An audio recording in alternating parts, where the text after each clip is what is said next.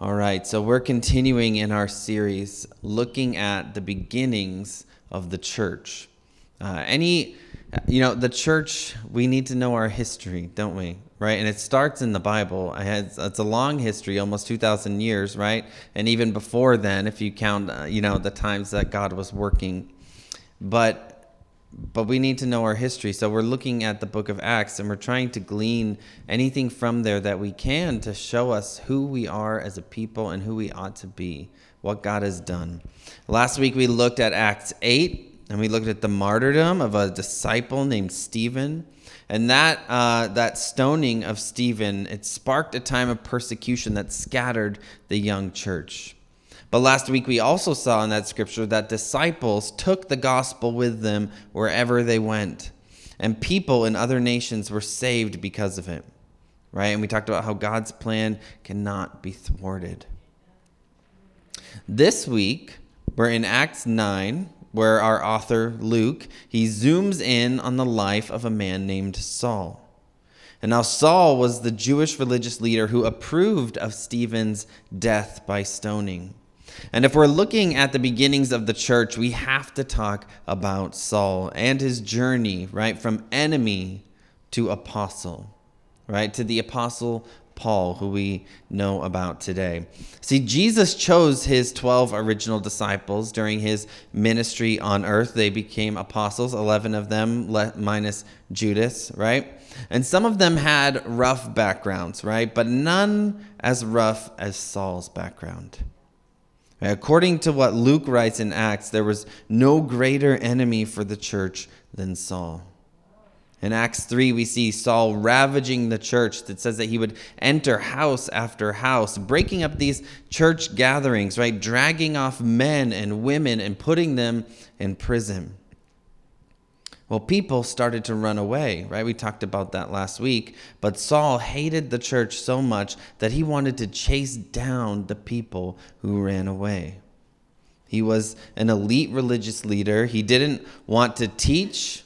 He didn't want to lead. No, instead, he's described like this in Acts 9, right? Breathing threats and murder against the disciples of the Lord. Asking for letters from the chief priests to go to the synagogues of Damascus so that if he found any men or women there, that he could take them and put them in prison in Jerusalem.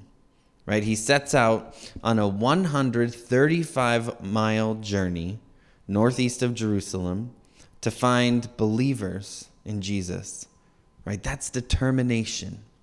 That's about the distance from here to like Concord, New Hampshire, right? But we're not talking about a car ride.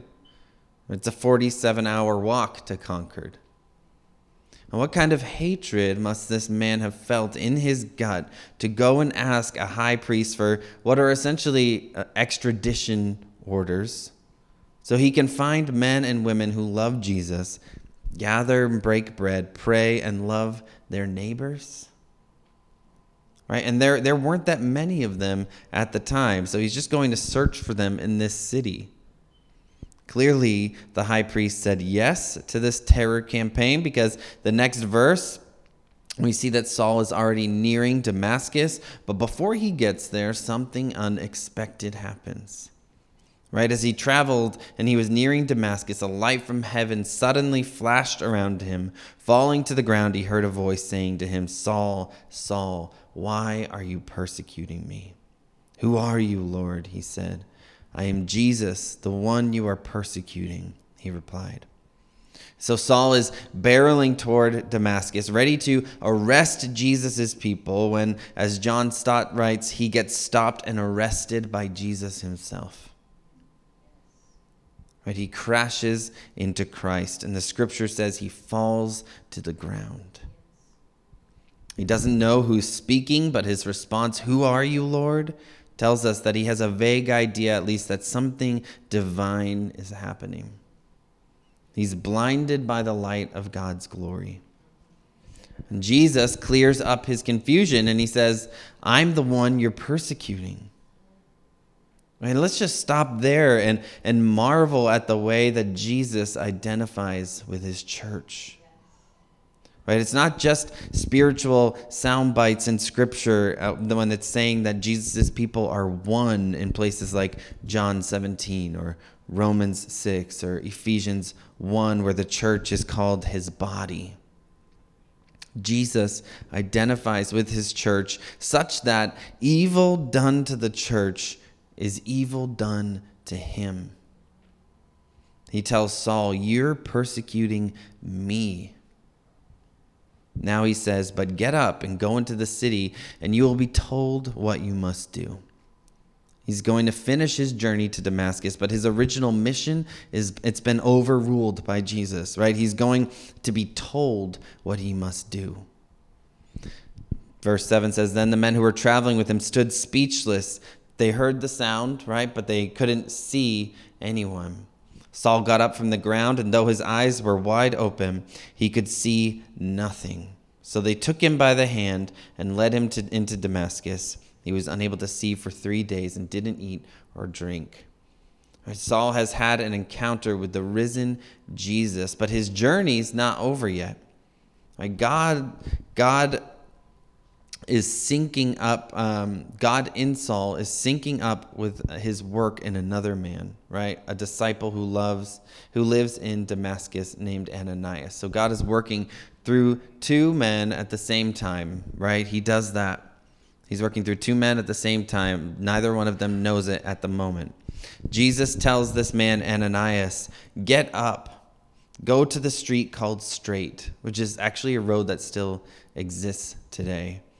He tells him to go to the house of Judas and ask for a man from Tarsus named Saul, since he's praying there. Verse 12, "In a vision, he has seen a man named Ananias coming in and placing his hands on him so that he may regain his sight." There are often instances like this in the Bible where God works in two people at the same time for one purpose. Ananias gives some gentle pushback to Jesus' request. He's heard about Saul and his mission to arrest Jesus' followers, but Jesus responds to Ananias in verse 15, and he says, "Go, for this man is my chosen instrument to take my name to the Gentiles," right? Non-Jewish people. "To take my name to the Gentiles, to kings and Israelites."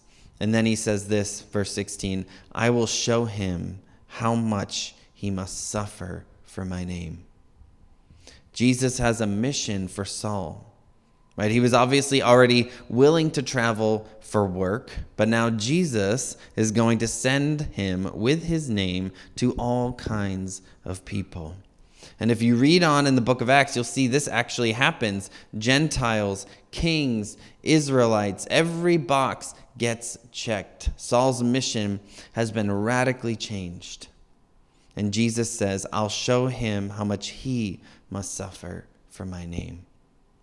Right? Saul's whose mission was bent on making Christians suffer because of his hatred for Jesus. It's about to be revealed to him that he'll endure as a suffering Christian himself because of his love for Jesus. Right? He's out there persecuting those who love Jesus. Now he's about to experience what it means to be persecuted for his love for Jesus. Check out 2 Corinthians 11:24 later if you want to see a list of what this man went through carrying the name of Jesus. 2 Corinthians 11:24 if you want to write that down for later. So Jesus tells Ananias, "Go." And he trusts Jesus and he goes. Verse 17, Ananias went and entered the house. He placed his hands on him and said, "Brother Saul." If you want to know about Ananias' trust in Jesus, look at the way he addresses Saul. Brother Saul. Saul, who was breathing murderous threats toward the church, is now Brother Saul. He's now Brother Saul. He says, "The Lord Jesus, who appeared to you on the road you were traveling, has sent me so that you may regain your sight and be filled with the Holy Spirit." At once, something like scales fell from his eyes, and he regained his sight. Then he got up and was baptized, and after taking some food, he regained his strength. Verse 20 says that he immediately began proclaiming Jesus in the synagogues in Damascus. He is the Son of God. That was his message. This is a dramatic turn of events in this book. Enemy to apostle, literally on his way to destroy the lives of Christians. And an encounter with Jesus changes the trajectory of his life. But not just his. This man traveled much of the Roman Empire at the time, sharing the good news, starting and strengthening churches, touching the lives of an innumerable amount of people. He's the author of 13 out of 27 books of the New Testament. If Acts was the only book you had and you were reading it for the first time, you wouldn't have guessed that this was the turn that was going to happen. This is shocking, right? It's the unpredictable work of God. Not even Saul is outside the saving power of Jesus. And some of you have mentioned how you saw God's unstoppable plan in last week's passage on the persecuted church, how the message continued to go forward. But this is another level, right? The persecutor himself, God's sovereign plan includes plot twists like that. He has the power to save the enemy. He loves Saul too, right? Saul receives forgiveness. Saul gets to be called brother. Who is outside of God's bounds? And so I want to talk about the gospel in this passage and what might be in here for us today.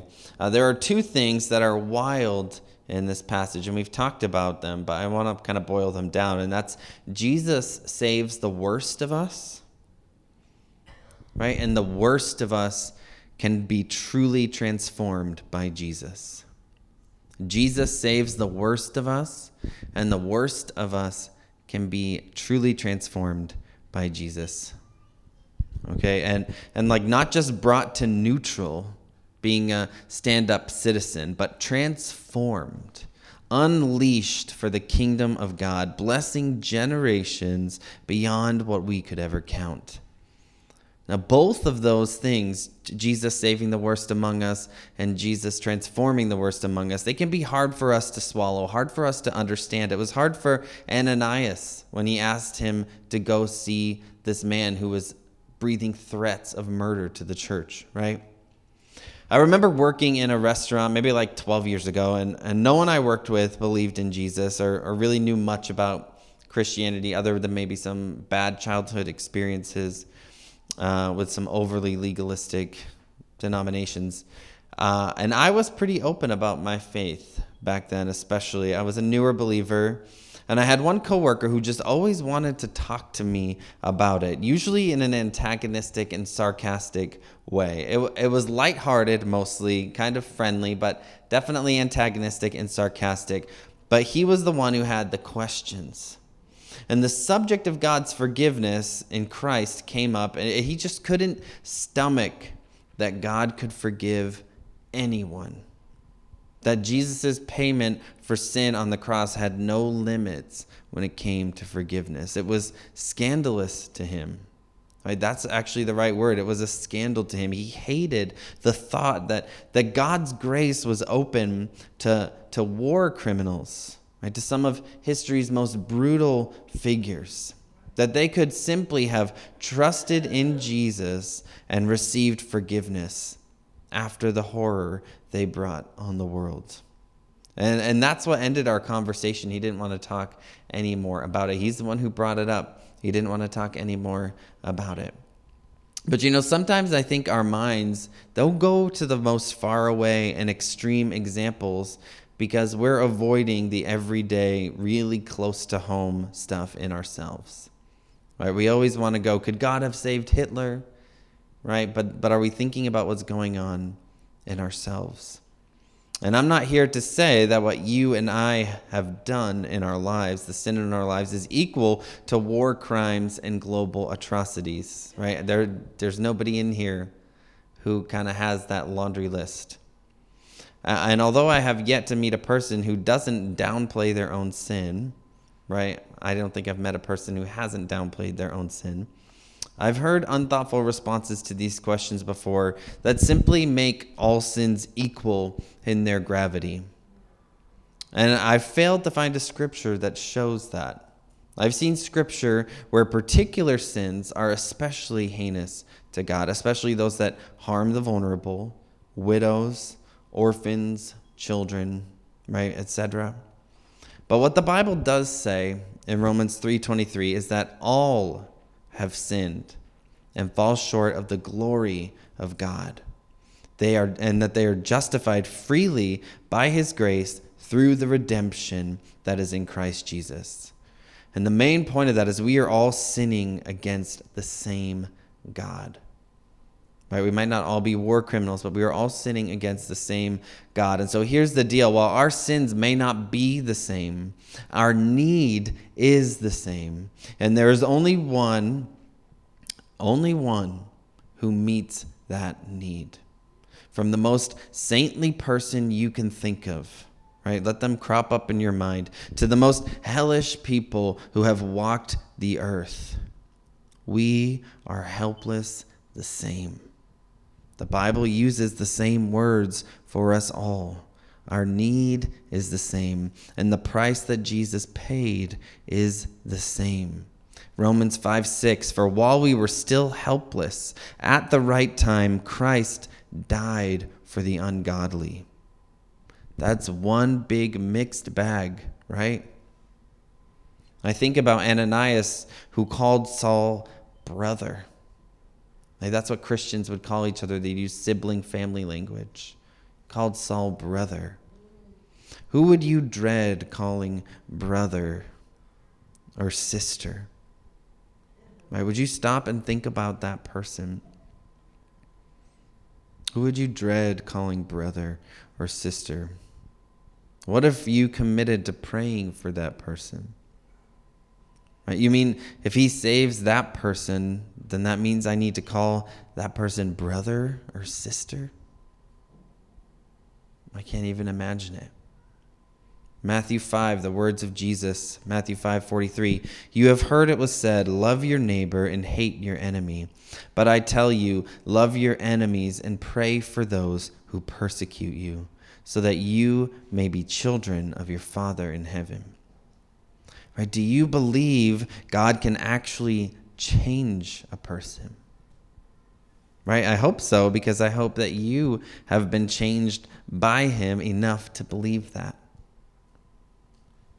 Right. And of course, this could be taken even to an unhealthy level with abusive relationships and boundaries. Right. People need to show the change. Right. And it doesn't always mean that you get back in each other's lives kind of thing. Right. Paul actually does get questioned. But do you believe that God can change a person? What if we prayed for our enemies, even the big, famous, and powerful ones? Like we were praying this morning, 9:30, about Russia, right? And it feels almost strange to pray, God, would you save Vladimir Putin, right? It feels weird in my stomach to even pray that.